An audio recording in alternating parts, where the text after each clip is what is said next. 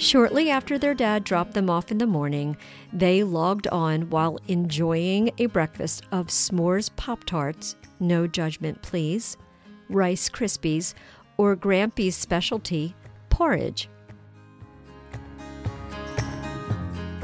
Hi there, I'm Rosie, and welcome to my podcast, What Does Your Family Look Like? If you are a first-time listener, welcome. And if you are a returning listener, then welcome back. I appreciate all of you. Today's episode, I would like to describe to you how we dodged and weaved our way through virtual schooling in our home with our granddaughters. What a decade that virtual school year was. I don't know what your virtual schooling looked like, but this is what ours looked like. It was like venturing beyond the limits of human comprehension. We had the hardware, but the unknown was the software, how the children would cope, and what our roles would look like, to name a few. Maintaining a sense of humor was vital. The fact that they had us to help them was a huge benefit, one for which their parents were extremely grateful. Turns out, it was the cure I needed for what had been ailing me through the years. Would this life-altering effect on me and how I saw my role in the family be temporary or permanent? As summer break was drawing to a close, talk of virtual school was on the rise. What would it look like? How would it work for the youngest one starting second grade and the sixth grader entering middle school? It was decided that we would have the girls come here to do their schooling. I would help the younger one, while the older one would work independently, with minimal help. Needless to say, it took a while for all of us to adapt to virtual school. How much assistance would the sixth grader need? Would she be able to stay focused? If she has a question or needs assistance, will she know how to access her teachers? Does she understand the platform? This was not how her entry into middle school was supposed to look. Plus, neither the students nor the parents were prepared for distance learning, as there was no time for practice sessions. It was a huge challenge, but one to which they eventually adapted, not without some stress and tears. So, how did it actually work? Our home needed a little reinventing. We needed to create some sort of academic environment, so our dining room naturally became a sixth grade classroom. She sat at the head of the table, looking like a CEO. Our basement acted as a second grade classroom. No distractions there, of course. Just enough space calling to her to do a series of cartwheels whenever the mood struck. Shortly after their dad dropped them off in the morning, they logged on while enjoying a breakfast of s'mores Pop-Tarts, no judgment please, Rice Krispies, or Grampy's specialty, porridge. One of the biggest challenges was being present for the older one, as it was difficult to gauge how much help she needed. My husband would periodically check on her, as I did when I could get away from the younger child. Our 12-year-old was at the age where she needed to exert her independence, but at what cost? Eventually, we got into the swing of things. She started to reach out when she needed help. Sometimes Grampy was the one to help, depending on the subject, and other times I was. It was a total joy to spend one-on-one time with her and her studies. Little did I know how much of my presence and assistance the second grader would need. Attending to a screen for video games was a heck of a lot more exciting than attending to a teacher. There were so many adaptations these children had to make, some of which had nothing to do with actual education, but were technical in nature, such as clicking the hand-raising button to participate instead of actually raising your hand. remembering to turn off the hand-raising button so the teacher knows not to call upon you, turning the mute button on and off when appropriate, and how to save and submit a file. It took so much time away from learning in the beginning. Chromebooks and Wi-Fi and mute buttons, oh my! Experts had recommended that students in 3rd grade and younger have an assistant with them to enhance the educational experience. I don't know how any young child could have kept up without help. We were so lucky we had the time, space, a stable internet connection, and energy to tackle this challenge. I can't overstate that enough.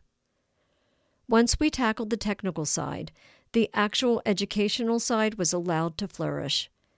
I have to credit her 2nd grade teacher. She literally jumped off the screen with enthusiasm and dedication, sparking their desire to learn under these unprecedented conditions. The students loved her, as did I. I loved having the children here. There was no question about it. Was it hard work and frustrating at times? Yes, of course, but the positive aspects far outweighed the negative. For one thing, the older sister was suddenly eager to help out her younger sister. That had not always been the case, as you can imagine, with sibling rivalry. The inability during COVID to interact with friends, and her own frustration with school. She would pop downstairs and ask if we needed any help. Were we okay? It was so sweet. And when I desperately needed her technical expertise, she always came through.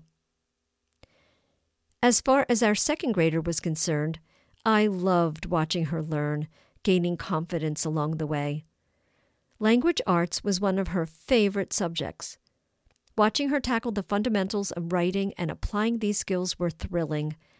I couldn't believe how advanced 2nd grade was. I learned a few things myself. And some of her social studies projects required my help. Collaborating was a priceless experience.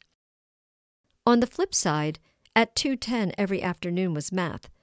You could hear a collective sigh, followed by some tense voices. I didn't learn math like they do now. Here I am, 65, Medicare age, and I can't understand how to add 2-digit numbers. They get all zen about it. What do the numbers mean? Ooh, they're just numbers. Add them. I have to admit it was nerve-wracking balancing how much to let her do on her own and how much to intervene. Feeling responsible for her day-to-day education was overwhelming at times. When she felt I was being too overly involved, she would tell me politely to back off, and I would. I had to let her make mistakes.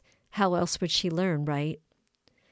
Well, that all lasted until April 2021, when the state of Maryland decided to bring the students back. The kids were so excited to get into the classroom and see their friends and teachers live and in person. The masks didn't bother them, nor did the social distancing.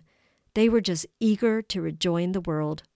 For us, we had a reprieve from the daily responsibilities of their education and some free time to ourselves. Did I miss them? Yes, of course, but I knew they were where they needed to be. It was painful watching them miss their friends, the lack of social interaction other than family. What I realized, after having time to reflect, was how fulfilling the past year was, and what an important and vital role I played in the family. I was an integral part of their education for the 2020 through 2021 school year in the midst of a world fraught with fear, confusion, and the unknown. And I found new ways to engage with my grandchildren who live far away through FaceTime and facilitated their connection to their cousins here in Baltimore. They found they could enjoy each other's company through video chats and playing video games together. It was important to me that the relationship between these 4 grandchildren stay intact throughout the pandemic. I no longer felt the lack of earlier years, the self-judgment of not being a mother to my own children. I had shed the layers of that onion, the feelings of guilt, of not feeling like a complete woman, or that something was missing. The hole in my heart was gone, and the pandemic, as crazy as it sounds, provided the outlet for me to thrive and shed the pain. The effect it had on me in relationship to how I viewed myself as a stepmother and a grandmother was emancipating. I no longer saw myself just as a woman without biological children. Now, I am a woman who is free from old social limitations and customs. It was transformative. The weight was lifted. I felt lighter. And if once in a while I misstep and fall back on those old stirrings of inadequacy, I remind myself that you make a life out of what you have, not what you're missing.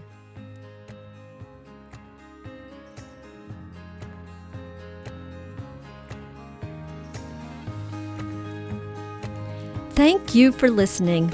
If you love this episode, please drop us a 5-star rating and leave a review. If you want the inside scoop, follow us on WDYFLL, the podcast. Please join us next Wednesday for more in-depth discussions about what families look like.